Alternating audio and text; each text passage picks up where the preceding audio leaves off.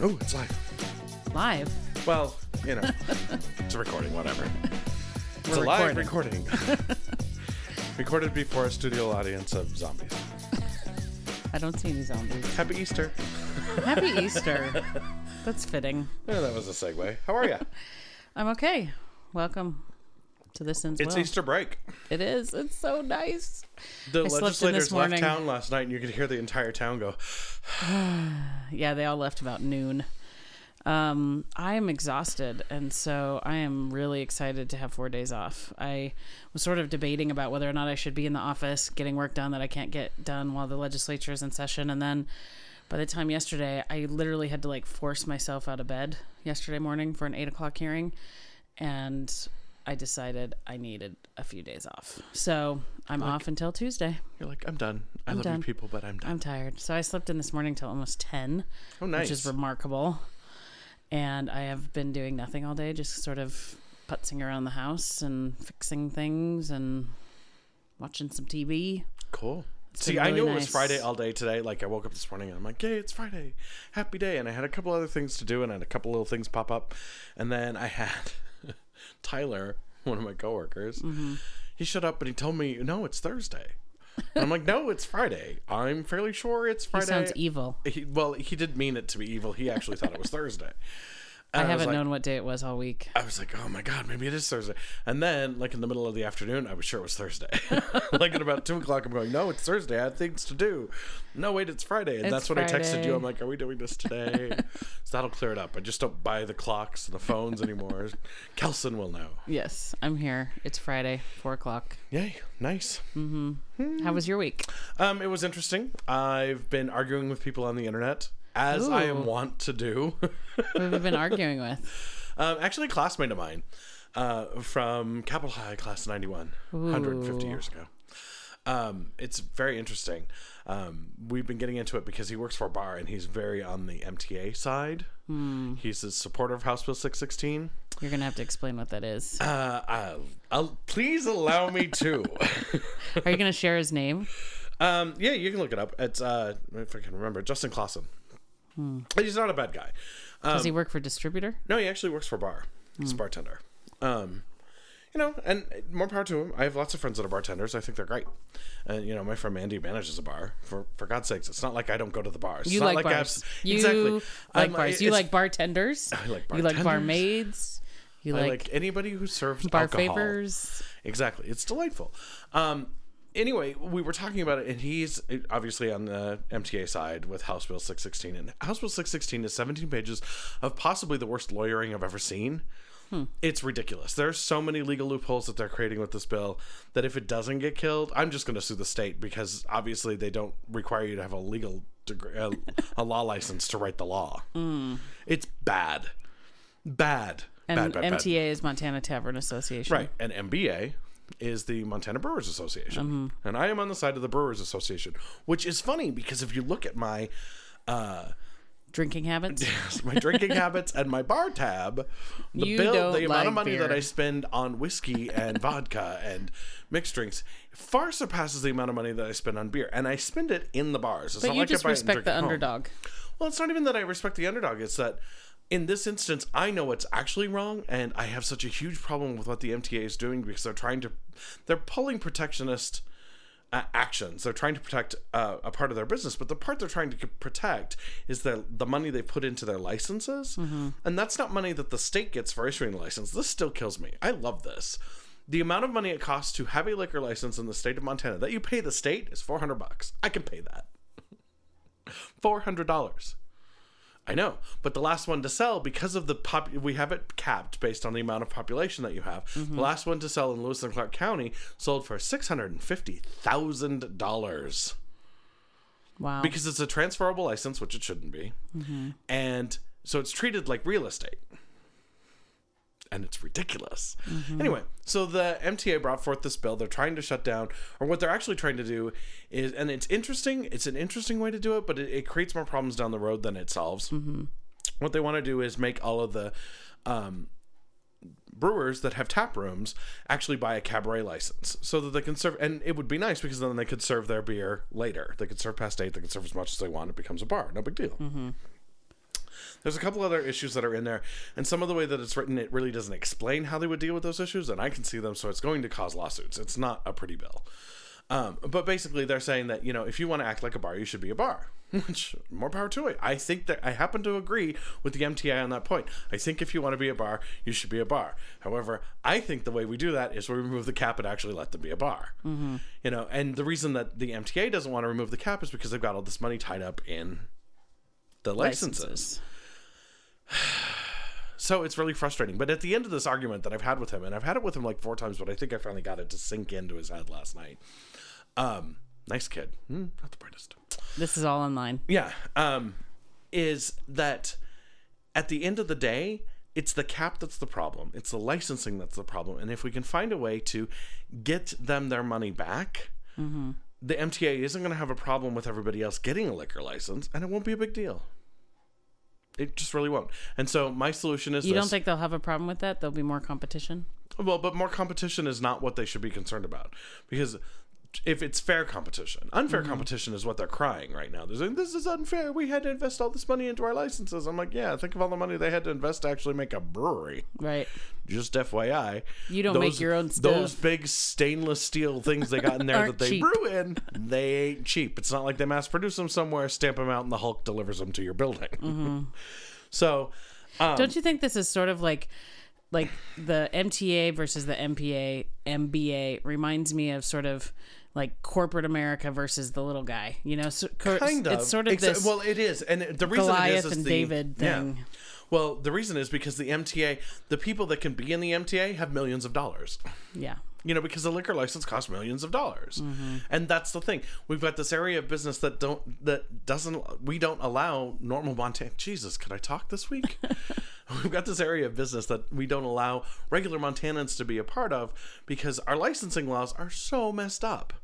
And they're just a disaster. And it needs to be decoupled from gaming. Gaming needs to be its own license. You want a gaming license? By all means, get a gaming license. You want a liquor license? You get a liquor license. And it has nothing to do with the population because here's the thing. A free market, and this is the thing that the Republicans always say that they want. And this is where, I get on their case because they say they want it, but then they don't do it. It's like, if you really want a free market, this is what you do. You license everybody to do it, and you let it shake out. And sometimes it means your friends win, and sometimes that means your friends lose. But a free market is going to choose where they want to go. Well, if we have a free market and we have all these bars, then these little crappy bars that have, stayed open simply because they're the only bars there, they're either going to have to step up their game or they're going to close. Good. And how does this compare to how other states do licensing? Most other states got rid of their caps decades ago. Texas got rid of it at the beginning of the 80s, Oregon sometime in the 70s.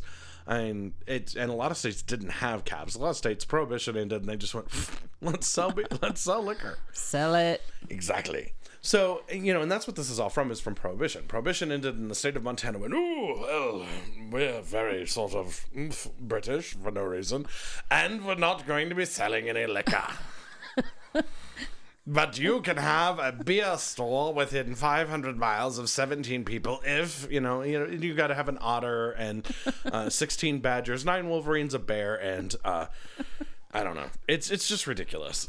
Two palm trees have to be planted with it. Now, the laws are stupid. So what else does the bill do, though? Because I've heard a lot about, like, you don't get popcorn, you don't... Oh, yeah. So if they don't get a cabaret license, it stops them from having their tap rooms. So they can't have live music, they can't have recorded music, they can't have any food at all, popcorn, peanuts, none of that. Basically, you can go in, you can watch a video learning about the brewing process, and you can have a beer. Which is, I'm sorry, I don't eat the popcorn at the breweries because I've seen where people have put their hands. And I'm not even a germaphobe. Depends on if I'm really hungry. Right. I'm not, even then I'm leery of it. So if they took it away, I really wouldn't care. But the snack mix at the Rialto is the bomb. Right, but the Rialto's a bar. I know, I'm just saying. See, and the Rialto really wouldn't be affected by this. So I would much rather go to the Rialto and eat their mix than the popcorn at the brewery. Right. But, okay, so here's the other thing. We were sitting at the Blackfoot, which is right next to Miller's. Blackfoot, a brewery, Miller's, they're friends, though. They are good friends. And we were talking, Blackfoot's bustling, everybody's in there, no big deal, da-da-da-da-da. And Miller's is kind of empty. I mean, there's a couple of people there, but nothing big. And we were talking to people, would you go to Miller's? And they're like, no, if this wasn't open, I just wouldn't go anywhere. Why? Well, I go to Miller's later in the night because it's a bar. You know, and that's what it amounts to. That's what these Plenty people of don't drunk get. people stumble out of the Blackfoot and go to Miller's Yeah, and spend that's plenty later. of money. That's later. Yeah, but that's the thing is like bars can be smart and position themselves in a way that actually feeds off of the brewery clientele. Well, and then the other thing is that you've got these, you know, the MTA is claiming that there are a bunch of bars that are going out of business, they're losing their money, and it's because the tap rooms are taking the business. Okay, I look at the Eagle as a great example of this. Mandy took over that bar. It's a dive bar. It's a fun place now, but it's always been a dive bar. But when she took it over, she cleaned up the attitude of the staff. She cleaned up the building. One, they did a renovation. You know, she made sure that it happened, handled it very well. They were only closed for a weekend. It was great, and it's a fun place to go. Is it still a dive bar? Oh God, yes, it's still a dive bar. But since she's taken it over, they've done $150,000 in sales, more than they did the year prior. Why? Because people Gay want men. to go there. Well, Why gay men? that and the gays had their dance there, which Let's is be probably honest, gay men. 60,000 of it. Well, no, because we've only had the one event there. But No, but you guys go there all the time. oh, we really don't. But we do go there Well, more they often used than we to. go anywhere else. Yeah. And that's because we're welcome there. You know, and everybody's welcome there. It's a great place, and it's fun, and it's not expensive to drink, and you go there and you have a good time, and there's plenty of parking and all of those things. And they're making money. These people that are like, well, we're losing money. Well, maybe it's because, you know, like, God love them, the Western. They're lazy. They're complaining about, you know, they're losing money. I'm like, get some bartenders that, I don't know, pay attention. No offense. So I have a good friend who's a bartender, but he bartends actually at the Western side, not at the Gold Bar side. You know, and when he's bartending, I can get a drink like that. Super simple. I ask for a drink. No, it the shows up. bartenders generally, in my experience, have been very rude at the Western. See? And that's the problem. And the Gold Bar, sometimes they're often busy, and there's like one woman who's busting her ass. But Right, and the way they've got their bar set up, it's that round air, you know, it's a round, and they've got the island in the center, and they should be able to get a couple more people in there, but it's always a nightmare to get a drink. It's like, I don't want to hang out somewhere where it's a nightmare to get a drink. It's Montana. Design your bar. I'm not at a nightclub, but I would like to point out, when I was at Rich's in Houston, I could walk from the dance floor to any of the bars that were around and get a drink within 3 minutes. That's why the place was popular. You know, and it's annoying. So anyway, back to the whole point. I do have one. Anyway, I thought the point was that you won the argument. Oh no, I don't know that I won the argument. I think I've changed his mind a little bit, but I'm trying out the argument with a bunch of other people. I've tried it out with a couple of restaurant owners that have cabaret licenses, and they've got a lot of money tied up in those. How too. much is a cabaret license? It's to the state again, like $400, no big deal. But then it ends up being like $15,000 when you try to buy it because it gets auctioned off. Oh, there's only a certain amount. Right, there's only a certain amount. You have to qualify. It goes to the first person in line. That person can then auction it off because it's a transferable license. Right. Driver's What a license, mess. non-transferable. Liquor license is very bizarre. Yeah, well, Anyway. there's clearly a very well-funded lobby behind this. Well, there is. And part of the reason that they're well-funded is because the money that's tied up into those liquor licenses is a huge amount of money. But the way we fix this is actually fairly simple. We take the average of the last 5 in each county that were sold. That's the amount that they're worth, and we issue them a credit with the Department of Revenue. That's it. You have this credit with the Department of Revenue. Use it however you want. It's good for whenever. You know, it's money, but it's only with the state of Montana. Because the state of Montana created this problem, the state of Montana is going to fix this problem. And that way there's no taking. They get a reasonable amount back. You know, and it falls under the whole, it's not even real estate, and technically we don't have to do anything because the Supreme Court already ruled and said that a change in licensing is not a taking. It was a gamble for them to invest in it anyway. So there, neener. I think that was actually So then, in the let's say decision. then you make all licenses cost $300,000. No. It's what we would do is make a I'm- license a couple thousand, like $2,000 to the state. But then if somebody bought theirs for $600,000, then they would have a credit with the Department of Revenue for $5,900. Well, okay, so say that the average of the last 5 sold in Lewis and Clark County was $600,000. Then all of them in Lewis and Clark County, and there's like 61, I think, liquor licenses? No, 21 liquor licenses in Lewis and Clark County, actual serving liquor licenses. Anyway, whatever the number is, they'd all have that amount of money at the state to do with whatever they want. They could use it to pay their taxes. They could use it to buy new liquor licenses. They could use it to whatever. It's money at the state, but it has to be used there. They can also sell it as money that somebody else can use. So somebody else wants to buy it as pay cash, so that then they can sell it off. You know, so they can get money from other sources for it, but it's money at the state of Montana. It effectively becomes a bond. And so That's a lot of money, though. It is a lot of money, but it's money that's been created by this inflationary bullpucky that we've done. I'm trying not to swear. Yeah, but if you look at that, would be hundreds of thousands of dollars. No, it'd be millions. It'd be close to $100 million overall, easily. There's no motivation to spend that much state money on this. But here's the thing: it's not that they're spending it out front, and they can only spend it at the state, and because it frees up the liquor licenses, there'd be more revenue coming in. Small businesses could sell liquor. Liquor is a high revenue business for the state. Yeah, you could balance it by increasing the liquor tax. Absolutely. Liquor. And increasing the license from $400 to a couple thousand. I mean, in Texas, a liquor license is $17,500. They have corner bars everywhere. It's great. And Butte, corner bars everywhere in Butte, and very low DUIs. No bars anywhere in Missoula except for downtown. DUIs up the wazoo, all on reserve. And that's just it. Those are the things that you fix by having a liquor license available so that the bars can be where the people want to be. Yeah, that's going to be a ways off. I don't think it will be, because I think you're right, but I don't think I haven't heard anybody talking about fixing it like that. Well, no, they haven't. But here's what's going to happen. If they keep pushing House Bill 616, some friends of mine and I have gotten together and we've drafted the beginnings of a citizens initiative, and we'll put it together. We'll put it in front of a couple lawyer friends of mine, one of which is a huge beer fanatic and used to be the lawyer for the MTA many years ago, but he's a huge beer fanatic. Put it in front of him. We'll get it written and we'll have it, and it'll just repeal 162205, which is the do I have to move my cap. car? I don't think so. Okay. It's 16. I think it's 162205, but it's just the cap, and that's all we would remove. We wouldn't give them any money. We won't do anything to help them out. If they decide to push, we're going to push back with the CI, and we're going to use it against big business since they've been using it against us. Mm-hmm. And especially because they're using legislative, what are they called? Abdications. Yeah. Against us. They've been pushing for this stuff, and it's about time the state of Montana, that the people of Montana stood up and said, no, we're now going to fix this ourselves. So that's been my week. Well, you're very animated about it. Well, I am. And Did you go to the hearing when they had it the other day? No, and part of the reason I didn't is because I was filming with a client and couldn't. And then the other part of it was I'm like, you know what? I think it'll die in the House. I think there's enough support in the House for the breweries that it's not going to be that big of a deal. I haven't heard, and I haven't talked to Neil Peterson. He's the lobbyist for the Gaming Commission, or for the gaming industry. What do they care? Well, because liquor licenses are tied to gaming, so it's intimately part of their business. You have to. If you have a full liquor license, you have a full gaming license too. How's that for dumb? Let's tie our vices together. Did you know what our third license that we're going to attach to that is you actually have a snorting Coke license? Because if we're going to have Vice, we might as well have Miami. Can Vice. You have a gambling license without a liquor license? Nope. No, you cannot. Which is dumb. Because 18-year-olds can gamble. They don't have a lot of money, but they can gamble. Anyway, so that is the fun and excitement that is going on.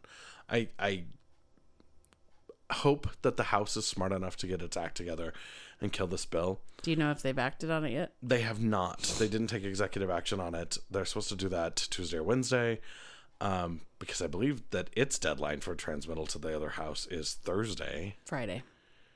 No, I think it's Thursday. 67th day of the session, isn't it? All revenue bills have to be transferred by Friday. Okay. So, Friday of next week. So they have to do it at some point next week. Mm-hmm. But I honestly think that I don't think it'll go anywhere, which is a good thing. It needs to not go anywhere. And then the House proposed a study to figure out how to fix this. And that is a good thing because they can go through and they'll figure out. That's where you should bring your idea. Well, and that's what I am going to do is bring the idea there. But the idea is that's the nice way to solve it, and it really is the right way to solve it. It's not comfortable for anyone, and no, it's not going to be cheap for the state, but the state created this problem, and the state should fix this problem. And we are the state. We created this issue. We should fix it.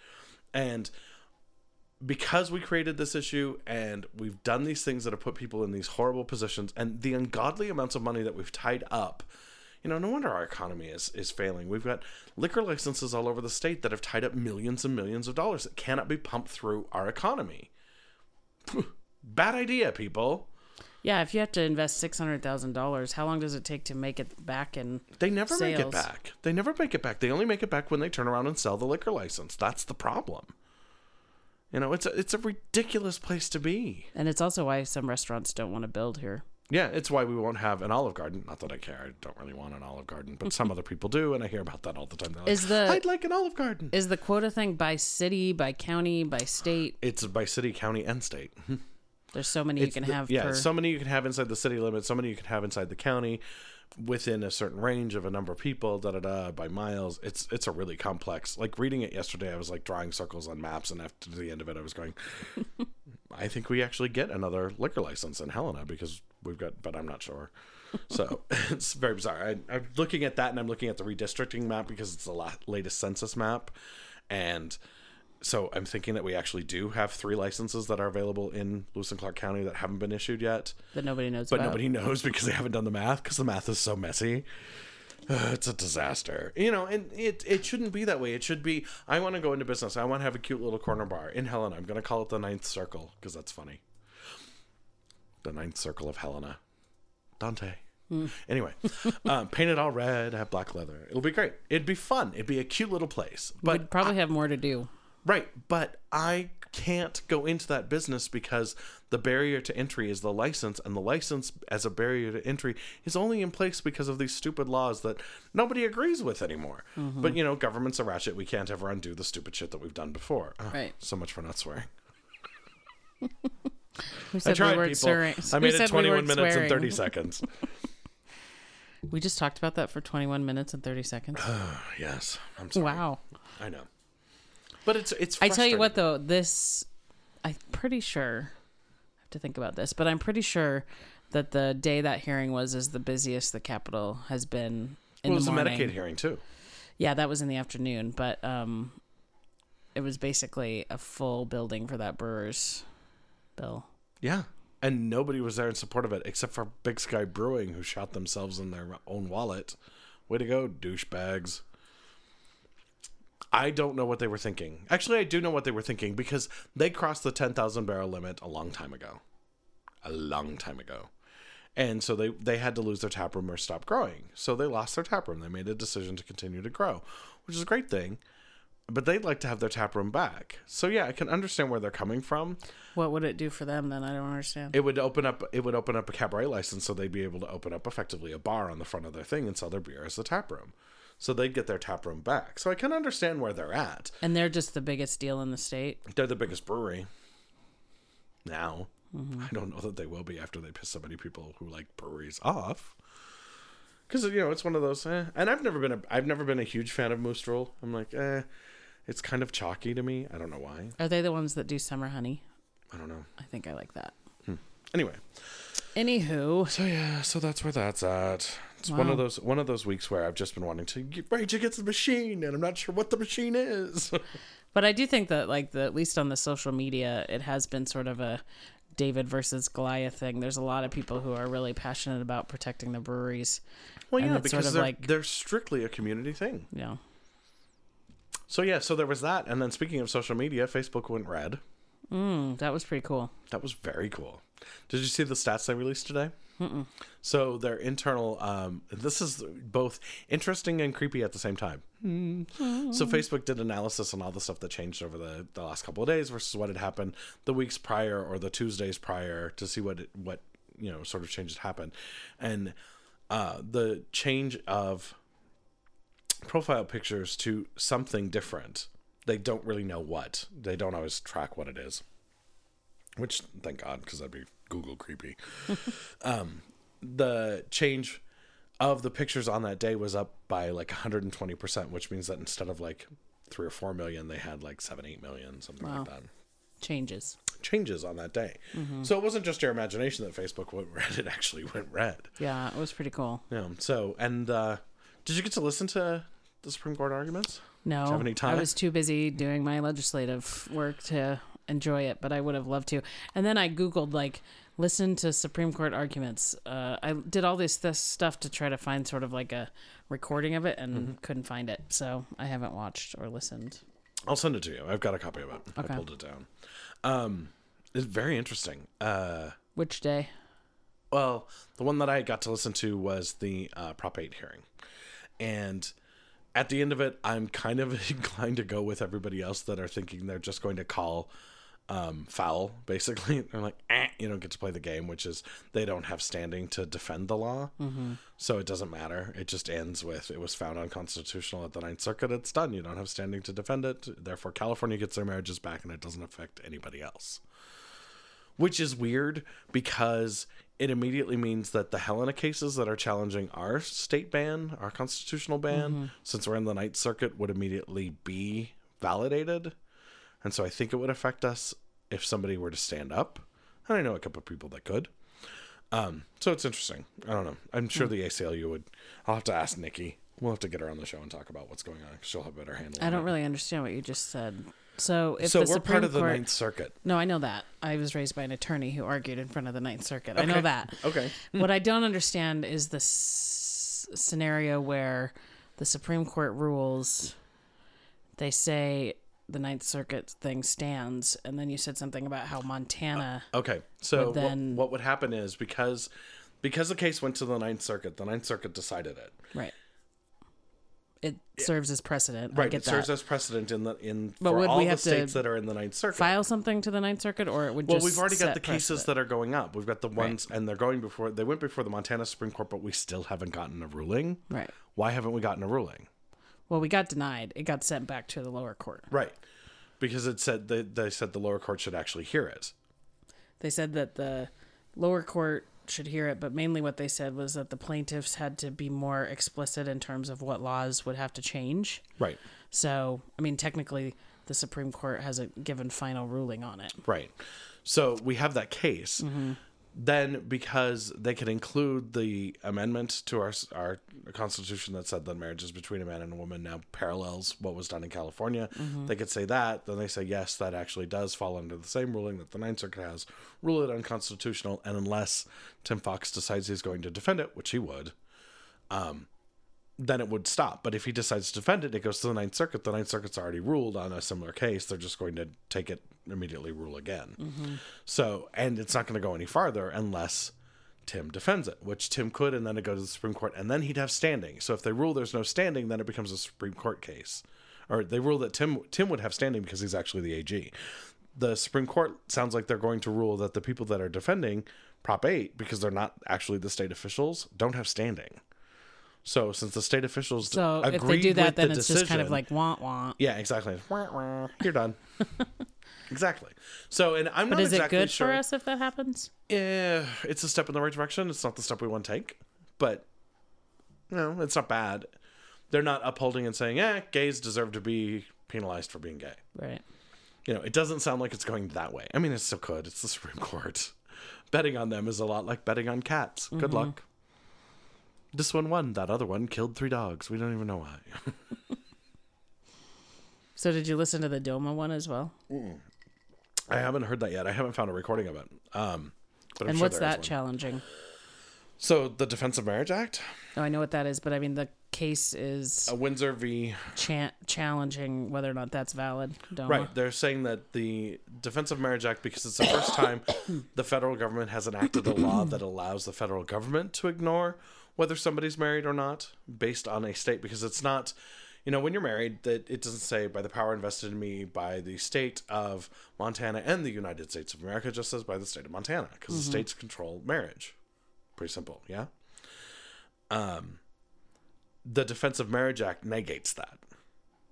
And it only does it for a specific group of people, and it was found to be unconstitutional because it unfairly proscribes a minority group of people from a constitutional right by reason of a power that Congress does not have. Mm-hmm. So it's been found unconstitutional by 3 different parts of the Constitution. Therefore, you know, it should be there. Her challenge went before the Supreme Court, and they seemed very sympathetic that it is unconstitutional, and it will probably be ruled that way. So And then what's the impact of that? that means that anybody who's married in the states that have gay marriage are married in the eyes of the federal government, so their tax returns are correct, their inheritance is correct, all that stuff. They're married. That's all there is to it. So DOMA won't exist anymore. Right. So then it becomes more interesting because there's the full faith and credit clause, Right. where they're supposed to, if you're married in one state, you're married in all states. But we have some states that explicitly say that you're not married, and then that becomes in conflict with, individual rights versus the state rights, and individual rights trump the state in that case. My head just exploded. Can I bump it against this microphone? This is a discussion. What happens?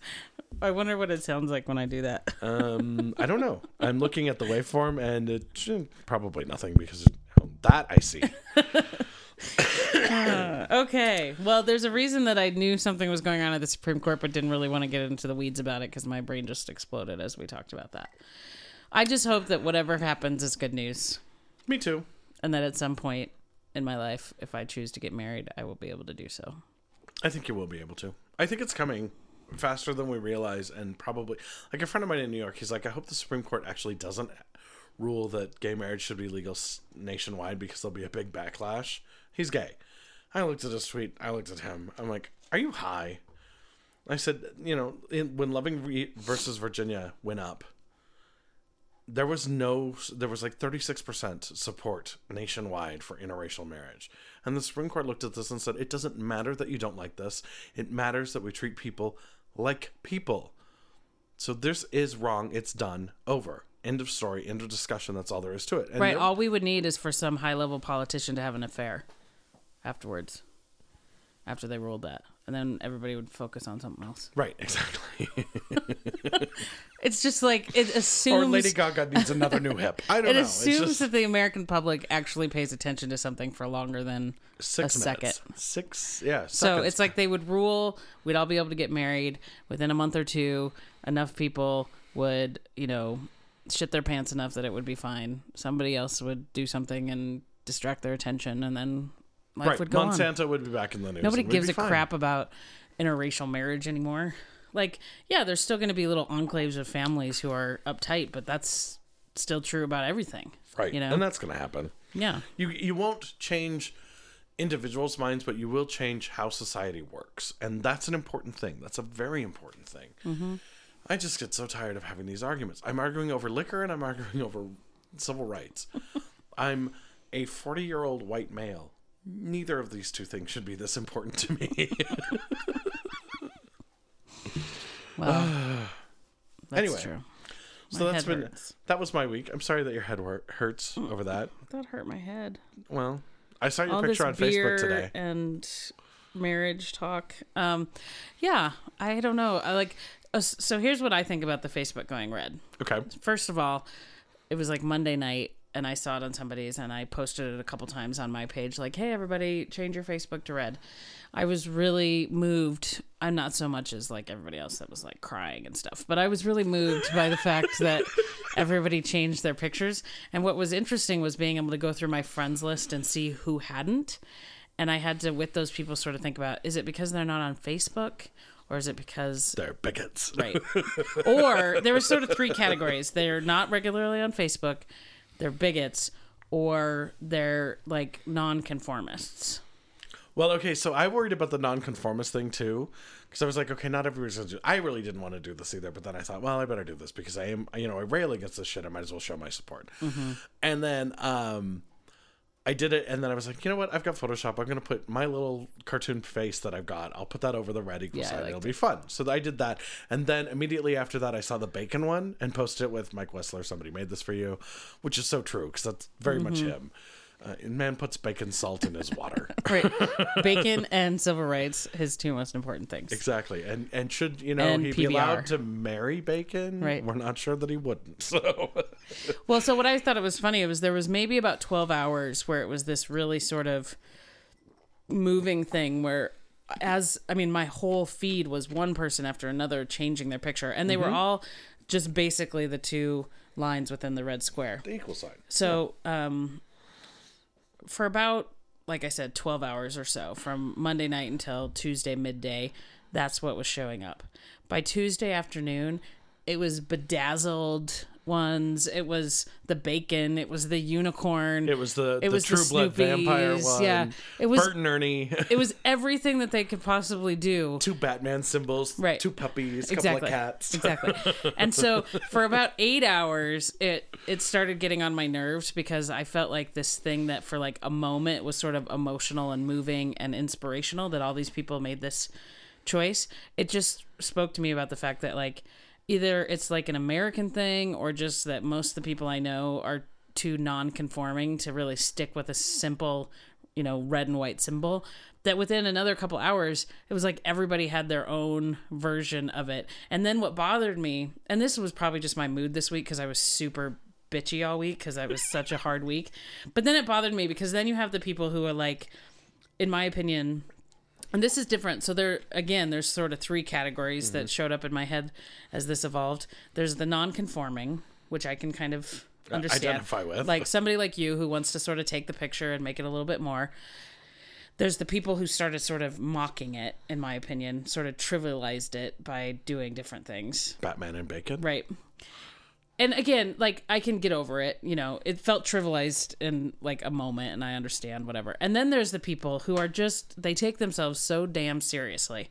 So then it was like, well, I'm not going to use the red with the 2 lines because HRC only cares about gay marriage and don't they care about all these other things? And then there was like the, fist with words on it, sort of, hopefully we'll be done with gay marriage so we can get on to other social justice issues. And there was like, instead of 2 lines, like, what would this, like a less than sign being, and that's because gay marriage doesn't recognize the rights. I mean, it was just like, oh my God, can we just for a day put this symbol and have it mean something? And then it's like this, Facebook moment. No, we had to, non-conform, bedazzle, trivialize, and be so uptight that we have to use this as another moment to not just celebrate one issue. Like I care about so many things when it comes to human and civil rights and social justice, economic justice, whatever. But for a day, I'm okay with using the HRC symbol that says something to the community, And I get that other people aren't like that, but it was just sort of like, that's how I received it that day. I was like, okay, everybody, you're annoying me. So back to today, I was just like, all right, I had it for 3 days. I did the thing. I did 2 days of just straight up sign. And then I did 1 day of the female Snoopy characters coming at each other because it's funny when you look at cartoons and realize just how many gay people there are in cartoons. Are you talking about Peppermint Patty? And, yeah. Oh. What did I call them? The Snoopy kids. I'm like, it's the Peanuts kids. Yeah, but that's Peanuts, whatever. You know what I meant. And so today I was like, you know what? I just want something new. And then I was like looking through all my pictures, and none of the ones of me currently were sort of fun enough. I'm so bored with what I look like at 36. You know what I mean? No, not that I love myself. I think I'm great. And whatever. You are. But I looked at all those pictures, and especially all these like staunchy ones from my campaign and stuff like that. And I was looking through old photos, and I was like, this is how I feel today. I feel like the sort of 11-year-old version of myself that used to wear rainbow leotards and was in dance class and had ridiculously big hair with a spiral perm. Like it. So I changed my photo. And now everybody's commenting on it, and I just think it's funny because I'm just like, well, this is what I felt like being today. Well, I think it was awesome. I think... So to go back to your thoughts on the 3 different groups, like the first group, I think were very much the people that are tied into politics, and I'm tied into politics, but for some reason I really didn't see it. I saw it happening, and I was kind of going, and yeah, I fall into that nonconformist group. Shocking, but then I don't think that anybody who took it and made it their own was doing it in a mocking way. I think they were. I told you I was bitchy. Right, you were. I think they were reminding everybody that as a collective. It's funny because you talk about the gay movement and you talk about gay civil rights and all the things that we've done. It's such a non-monolithic group. There is so much diversity that happens in all the things that we do. And then you add straight people to that? I mean, come on. Exactly. There was a bunch of straight people who were like willing to make a stand for gay marriage, but it needed to be bedazzled. That's fine. Right. Or it needed to be Batman. Right, great. Exactly. Happy. When I saw the unicorn one, I sent it to Jen and was like, I know you have to post this because she's obsessed with anything unicorn. So I got it. I just had that moment where I was like, let's not trivialize this. But I don't think they were trivializing it. And I think it makes Some it interesting. Were. Well, of course there's always a handful. Right. And there were a bunch of people that turned their Facebook read and had like thumbs down stuff because they were like, we're against this. Really? Oh yeah. See, none of those people are my friends. They're Really? not mine anymore either. So that's how, because, you know, a lot of people were like, I defriended people, whatever. In my whole network of the universe, unless I already have them blocked or don't see them in my news feed, I had a lot of people who I knew who didn't change their profile, but I didn't have anybody who had sort of a No. gay marriage is bad. I saw a couple of them, and I didn't see a lot of them. So I was kind of impressed with the whole thing, but there are always going to be those people that are just out there and a little bit farther than you're uncomfortable going, that's fine. But I think it was really good. I think it was really good that there was a concerted effort, not like a thought of effort, but a concerted, group function where we all went out and made it our own, because that is really what the gay movement is about. Live your own damn life. Yeah, absolutely. And like I said, most of the time I was over it within like 5 minutes of being annoyed. But it was You're pretty funny. You're trivializing this, and I need a drink. It was pretty funny to see all the different versions come out. And I'm glad I didn't see any haters, because what would you do? Like, if you had a friend who put up a I hate gay marriage thing, would you defriend them, or do you entertain? I would argue with them. I have this rule on Facebook that I don't defriend anybody, but I will argue with them until the point that they defriend me. That has worked with Christy Ellen Galushas. It worked at one point with Jamie Greer. So. Yeah. So, no, I won't defriend anybody because I'm allowed to have my own opinions and they're allowed to have theirs. But, free speech isn't free. If you're going to say something and it's something that I disagree with, I'll challenge you on it. And that's important. If I say something and you disagree with me, you need to challenge me on it, because I may not have seen it from your perspective. I may not have thought of your perspective. I try to think about every issue from all sides. I'm usually pretty good about that. And that's not tooting my own horn. That's actually something I'm good at. But that doesn't mean I do it all the time. I'm human. I'm fallible. Well, I'll give you I'm fallible. I don't know about human. But see, I don't know what's going on with me, but I'm having more and more difficulty being okay with bigots. So I know where you're at. And actually, if you look at any sort of evolution of someone's identity stuff, you go through all these various stages. You probably know about the stages of identity. But for me... And I remember when I was there, when I had and actually it was when I was in Maine. Right. And my boss, who was very Christian, loved me, thought I was a great worker, was not about my equal rights. And I fought against him all the time on it. And then I'd go and do my work, and he'd do his work, and we were fine working together, and then we'd fight over that shit. And it was hysterical to everybody else that saw it, because they're like, how do you two work together? And I was like, I honestly don't know. Because really, if I start to think about it, he makes me so fucking angry. I have to leave. I'm just, can't even deal with it. And to this day, he's still on that side. I still haven't managed to convince him that it's worthwhile. I just can't do anything about it. But it doesn't get me to the point where I'm like, he's a horrible person because of it. Because he's not, other than that one issue, he doesn't think that we deserve the right. I think that there's a difference between, like, I'm not trying to declare other people as horrible people. I have gotten to a point where in certain aspects, I don't want to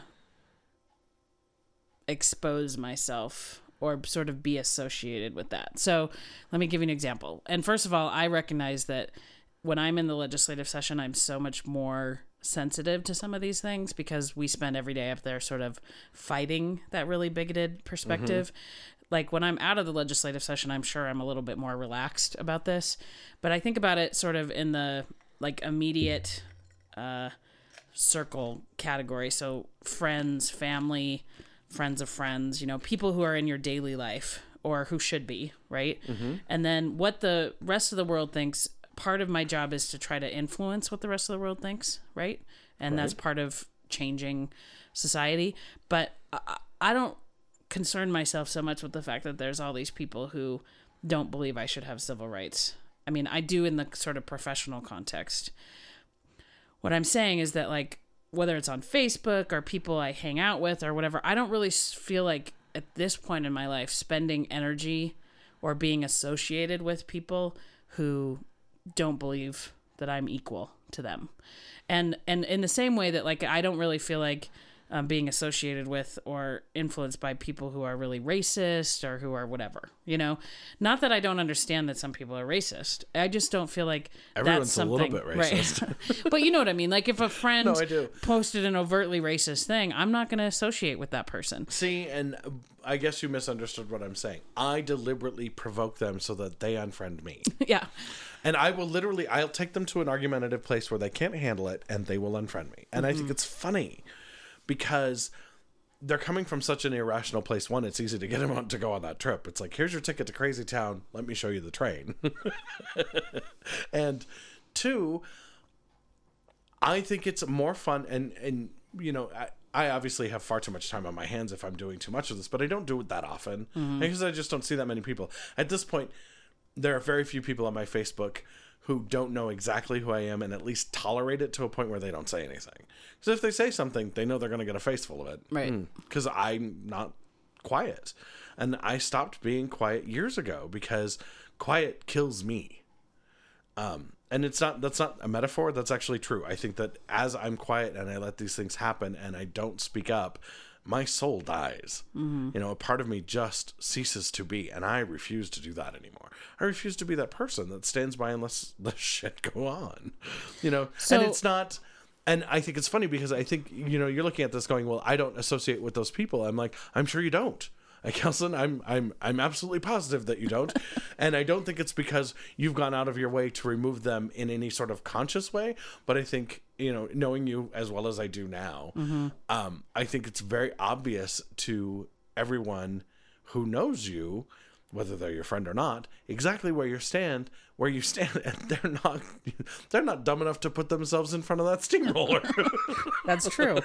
And I guess, again, I want to distinguish between, I mean, most of my work life, most of my professional experience is about trying to change society, is about coming up against bigotry and hatred and discrimination and trying to change it. And so part of it is just an evolution where in my personal life, I have lost tolerance for surrounding myself with people who have that sort of belief system, if that makes sense.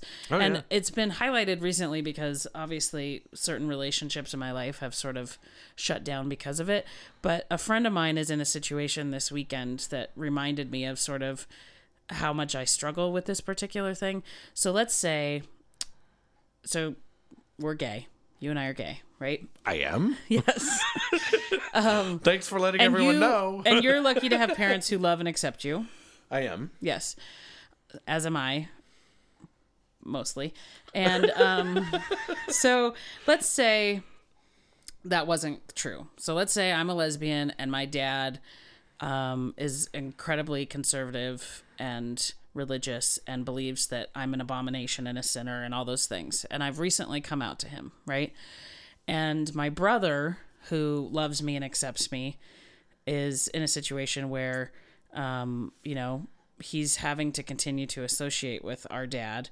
He's getting married and having to decide between inviting the dad to the wedding versus having the gay sister sort of there and feel comfortable. So to the extent where people are... Did this actually happen? Yes. So this is happening, and I'm not going to say who it is or anything, but let's say... Oh, this is not you, it's somebody else. This is somebody else. So I'm like, wait a minute, I didn't know you had a brother. Right. Okay. So this is somebody who's in a situation where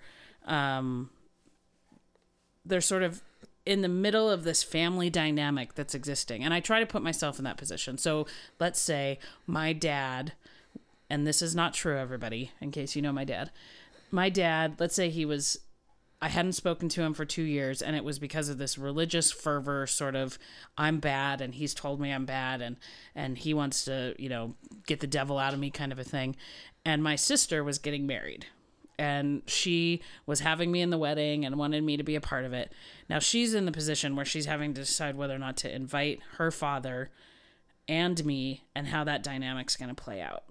And I just feel so frustrated by that reality, which is that somehow we're supposed to tolerate the bigot so that everybody can sort of get along. And where does that person who's in my position, how are they supposed to interact in that situation? And where is the sister who, like, wants her dad to be at her wedding versus feeling really disgusted by his behavior? I guess that's part of the thing where I just feel like I have a lot of tolerance for people having whatever beliefs they want to have, you know? But your beliefs are internal. But yeah, and to the extent that it's so hurtful and leaves all of these people in these positions of having to sort of decide how to navigate a situation where I just feel I don't know what I would do in that situation, because I don't know that I would be okay with sort of putting up with this person who had rejected me so significantly in that sort of a family environment, But I think a lot of gay people end up in that situation where there's certain people in their family who are okay with it, and there's certain people who aren't, and yet the gay person's the one that's supposed to just sort of deal with that. Well, and that takes back to the movie The Birdcage, which I think we discussed on one of the shows sometime. Yeah, and it was, my mom thought it was hysterical and couldn't understand why I was upset by it. I'm like, I shouldn't have to hide. Neither should he. That's the God's honest truth. And what is the responsibility of the other people in that situation who aren't gay, who are sort of, allowing it to happen or asking the gay person to not be themselves, whatever, Well, and here's where I stand on the whole thing. You shouldn't ask somebody to not be themselves. But if you have somebody who's acting like a bigot towards somebody that you love, even if it is somebody else that you love, you do what's right, which is unfortunate in a situation like that. But you tell your dad, sorry, you're not going to be here. You are not welcome if you cannot handle your fucking daughter. Right. And if you're not going to be an adult, you're not going to be at the big day for my adult friends. That's all there is to it. Yeah. And that sucks. And that's a horrible thing to have to do. But at the end of the day, you did the right thing, and your day will be so much better for it. Because if you invite them both, they're going to create drama. And if you... And not even if there isn't drama, the fact that your sibling... is wrong. Yeah, and the fact that your sibling has to be in that situation. Like, that's the part that... If the tables were turned, if I was the straight one and my sister was gay, and somebody had that belief about her... Not only would they not be at my wedding, but they would not be in my life. Right. Because it's like one and the same. Right. You know what I mean? And if you choose to let somebody make you do something wrong, you are not just wrong once, you're wrong twice.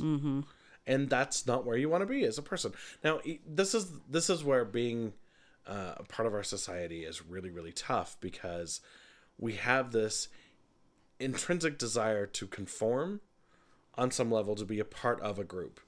And family is the most right, and tempting, family's the core group. Yeah.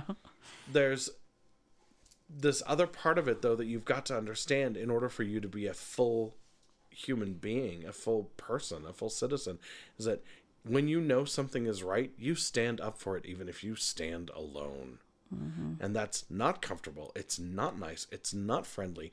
It is a windblown cliff over a lake of fire, and you stand there. And it sucks, and you still do it, because at the end of the day, you have to look yourself in the mirror every morning, and the last thing you want to do is look in the mirror and go, I should have done that. So, how was the rest of your week? Anyways, I don't know. This week was really hard. Like, the political shenanigans that I was dealing with was just exhausting. I think when did we meet last week? Thursday or Friday? Wednesday. Yeah, I don't even remember. It was Wednesday. Anywho, so the last 7 days after that of legislative stuff was incredibly frustrating. My bill that I've been working on has still not been acted on. Last week, we were considering whether or not we wanted to blast it to the House floor, and looked at the situation and said, those guys are going to be arguing about bonding bill and state pay plan and all the appropriations bills. We don't want to be in the middle of that. So we decided to ask the speaker to hold off, and hopefully it'll be up this coming week. But the other big thing that happened is that I've been working really, really hard on getting funding for...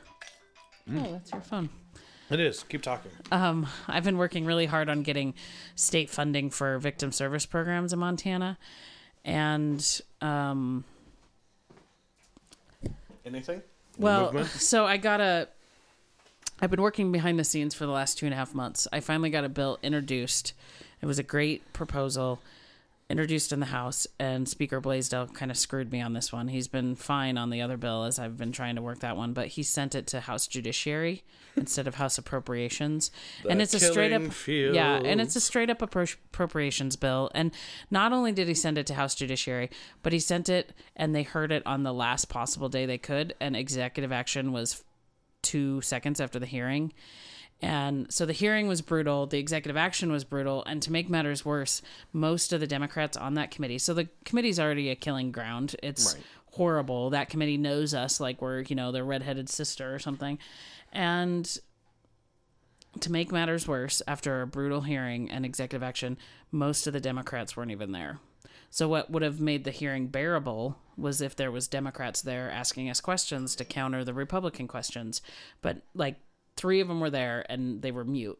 And then when they went into executive action, the only one that was there to speak was Margie McDonald, and then Jen Gursky came in and said a few things. But the rest of the committee members, mainly because they were in other hearings, weren't there. And so not only was it sort of brutal to be in House Judiciary, but we didn't even have people who care about the issue like we need them to there to sort of speak up, ask questions, whatever. So the bill went down on a party line vote, 12-8. And it's essentially dead because the only way I could have kept it moving forward is if I would have blasted it that day or the next day. And I had to make a political calculation about whether or not I wanted to blast it and sort of shame Republicans when in a few days I need them to pass this really important change to a legal statute. So this is where the compromises in politics come into play. Yeah. Did you get to listen to the last HB2 or Politics Boom? I did.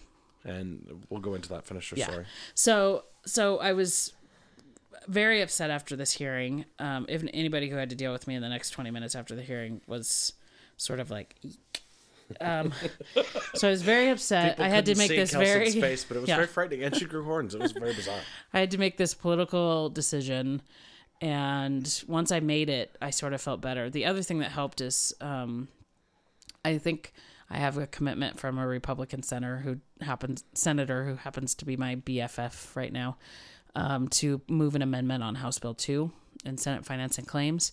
So the reality is I could sort of feel better about letting go of the bill that I had in the House because I potentially have an amendment sponsor in the Senate. So good. I lived through the week. It was a very interesting week. I was basically at the Capitol the whole week. And they discussed campaign finance. They discussed all these appropriations bills. It was just a very intense week at the legislature. And then yesterday when everybody went home, it was such a relief because everybody was so on edge and pissy and so much stuff going on behind the scenes. They had both Medicaid on Monday and on Wednesday. I mean, it was just so intense. Wednesday's public health hearing went till 10 o'clock at night, So people absolutely needed to leave. And I'm really hopeful that everybody will come back all Easter eggs and sunshine and be ready to pass my bill next week. That would be good. Yeah. What were we talking about? Politics Boom. Did you hear the So Galen? I listened to you and Galen. And Thoughts? I made it through about 45 minutes of the show. So did you get to the discussion of House Bill 2? Yeah, I had to. I think I was listening to it when I was in the bathtub the other night, and I had to get out of the bath, and you guys were on pensions, so I haven't listened to the rest of it. So you listened to all of House Bill 2 then? Yeah, I did. So I think that was interesting, and I kind of wanted to know what was going on at the Capitol this week in reaction to it, but I really don't know if that the Senate has even seen the bill. So what my assessment of what happened is that 2 weeks ago, yeah, basically, everybody was having this love fest that we talked about. They passed House Bill 2 unanimously. Nobody wanted to do anything to rock the boat because it was all this nonpartisan, whatever. Last week was partisan. Really? Yes. So granted, there was still... So by Saturday, it was all over. We were back to bed knobs. More like by Tuesday. So by Tuesday's when they passed it. Because Monday night is when I saw. No, I'm talking about this week. Oh, Tuesday of this week. Okay, so the week before, that's what I mean. The week nice. before, there was, and then this week, things sort of started out okay, but then they went downhill. And granted, they passed the pay plan and they passed a long-range appropriations bill with bipartisan support, but the tenor in the building changed significantly. People were so pissed about what's happening with Medicaid, and the Democrats were getting screwed in committees, and all these things that were sort of going down really changed it, which is why I decided not to do anything with my bill, because I'm like, I hope everybody comes back and feels better next week, because this week it was ugly. Both the House and the Senate. Like I said, the Senate had a 4-hour debate on the Senate floor on Monday afternoon about the campaign finance bill, and it was ugly. And that wasn't so much the two parties. It was the Republican moderates versus the Republican conservatives. Yeah, there is so much going on in the Senate. Oh my God. Very interesting. What's really interesting is that, okay, so Mom's Republican. All of her friends are Republican. My tax attorney's big Republican. And what did they think about what's going on? Well, I was talking to my tax attorney, and he goes, the Republican Party was founded and really took form and had cause when it decided that it was going to emancipate the black people from slavery, because they understood that doing that destroys both sides, and being that way is a horrible thing to do. And so they did the right thing. They sucked it up, and yes, it sucked, and they had political calculation, blah, blah, blah. But they did the right thing. And he goes, I don't understand why the Republican Party today would think that it's any less of their responsibility to emancipate people from the oppression of poverty and the lack of medical care. This is your tax attorney? Yeah. This is a Republican... Why isn't he at the hearing testifying? Because he's busy doing taxes. Although it's tax season. We could have really used his voice in that Medicaid hearing the other night. Well, so he didn't realize it until after the hearing that this is what was going down, because all the people that he's talked to, they're not the sitting Republicans, but they're powerful Republicans. They're powerful people. They're all in agreement. So these nut jobs that have these positions that are out of line with the Republican Party are going to get their asses handed to them. Because the Republican Party is done putting up with the Tea Party. The Tea Party was a nice idea because it started out, it was supposed to be the people that were true Republicans, true conservatives. They're not fundamentalists. They have nothing to do with religion. They are strictly about, we shouldn't be spending this much money on that, not on this much bullshit, which is fine. That's not what that group is anymore. And that group has become psychotic. They've become Teabagistan. I love that term. It's from Joe My God. I think it's fantastic. But that's exactly what they've become. But they've managed to piss off a very solid group of reasonable Republicans, very middle of the road people that happen to believe that social issues are good. That social change is a positive change, that doing things like gay marriage is a no-brainer. So they're very much our allies. And yes, they're going to fight us on some of the things that we want funded, but that's okay. We need those fights. We need to justify why we're spending money. We need to have some logic behind those things. And if we don't have anybody to challenge us on them, we won't think about it. We'll just spend the money. Well, that's Medicaid expansion is still not dead. And two things that happened was that, the MHA and DA Davidson and all these, traditionally Republican groups were absolutely in support of Medicaid expansion. And now, to make matters worse for Senator Priest, the Montana Chamber has come out and for it, Chamber of Commerce. So is Senator It's not Priest dead. the It's problem? going to be... And a few others. Well, Priest shouldn't be a problem, because I'm pretty sure, didn't he just get a divorce? Yeah. And don't we know some stuff about him? Should we be spreading dirt? Stop that. No, there's much more than Priest, but he is the chair of the Senate Public Health Committee, which is where this hearing was the other night. And if you want to watch politics in action, so from the hearing on 3/27 in Senate Public Health and Welfare and Safety in the Montana legislature, there was about a 4-hour hearing. It was Medicaid expansion, whatever. The committee then went into executive action, and they started considering those Medicaid bills, and it was about 8:30, 9 o'clock, and they had started at 3. The 20 minutes that they discussed executive action on the Medicaid bill at the end of the hearing is, like, as a political junkie, so much fun to watch. So if you're really interested, you can download the hearing and watch that last 20 minutes. But Senator Jurgensen, who's literally been a, public servant in one capacity or another since like the late 60s, early 70s, something like that. He is on that committee, and he's old and apparently a diabetic, because one of his rants in this executive action was, I'm diabetic and I've only had an orange. It was pretty funny. Not that he is diabetic and was hungry, but just that these things got so bad that they're like screaming about that. But anyway, so at the end, all this political maneuvering was happening. And Jurgensen, the thing that they did is the Republicans on that committee are super smart too.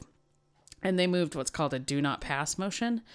And basically what that does is kills the bill, because then it goes on second reading with a do not pass motion, as opposed to being on the table where you can blast it and whatever. And it's too complicated to explain. But Jurgensen is smart enough to know that that's what's happening. So as they're taking the vote on that, he does a substitute motion to table, and then he does a substitute motion to adjourn, and that fails, and then they pass the motion, whatever.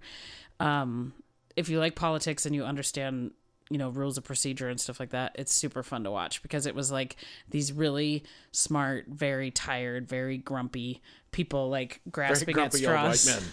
men. Grasping at straws. And poor Mary Cafaro is the only woman on that committee. Oh. And she's so passionate about this issue. She was just like at her wit's end. But it was a really interesting hearing. So the bill's not dead. There's going to be some political fireworks on the Senate floor on Tuesday about it, and we'll see what happens. But Medicaid expansion is one of those things that I'm like personally very passionate about, and I really don't understand why it is that we don't understand that people need health care in this country, and that I've got to talk to Mike Miller because he got a piece of information. It's from Chris Ship, so God only knows how inaccurate it is. He's a lawyer. I don't understand how he can't read. He was talking about, of the 70,000 people that it would cover, 40,000 actually have insurance. I'm like, that's bull. No, that's not at all true. Yeah, of course they're going to say something like that. But they're not getting that information from any place that's, legitimate. It's very personal to me because my partner works her butt off. She's worked for over 20 years with adults with disabilities. She has 2 teenage sons. She owns her own home. She's not in debt. She's never been on public assistance. Her employer, who she has worked for many years, pays her just enough to sort of have that life and doesn't provide health insurance. And she can't afford health insurance. Nobody can afford health insurance. Doesn't have health insurance. And so having somebody you love not have health insurance is incredibly scary and frustrating, and there's nothing you can do about it. And this program, if they expand Medicaid, and believe me, I think there's so much bigger of a fix that needs to happen in health insurance, but this particular proposal, considering the feds are going to pay for it, and we'll figure out a way to pay for it because we're going to save money in the long run, but it would directly benefit somebody I care about. And it's really hard to watch them talk about the issue and talk about the freeloaders and all this. It's just like, this is for working people whose employers do not provide health insurance. And what kills me about this is that the people who it really benefits outside of the urban areas. I mean, love Jen. She's delightful, but she's in Helena. She has access to some things that you wouldn't have access to in Kevin, Montana, which is spelled the same as my name, but not pronounced the same. Very bizarre. The county health that gets funded by this is the only health access for many Montanans within 100 miles of their home. Actually, after last week, I went and looked it up. It is 41% of Montanans. 41% do not have access to health care within 100 miles. That's ridiculous. Guess what? And then they're like, well, the hospitals have to cover this. the uninsured. Yeah, but they have to drive 5 hours to get to the hospital. Exactly. Where they could go to their local doctor. Where if they could go to their county health and get a strep throat, they just, antibiotics are good. Right. Oh, now it's a staph infection on your face and we have to cut your head off. That would suck to have your head cut off. Although, really and truly, as evidence, what time apparently is it? How you long can have we still... been talking? We've been doing an hour and 7 minutes. Okay, but let me because finish we have to stop. Does your head hurt? Yes, I was actually relaxed today. Oh, well, I can relax you with this. This was a mistake. I have a surprise for you. Okay. We're going for a drink. Right now? Oh, yes. Why? Oh, yeah. Because I have whiskey in the other room. It'll be better. I promise. No, I actually have to be somewhere. Oh, all right, fine. Sorry. Anyway, everybody, well, this ends well. I'm sorry. My head hurt.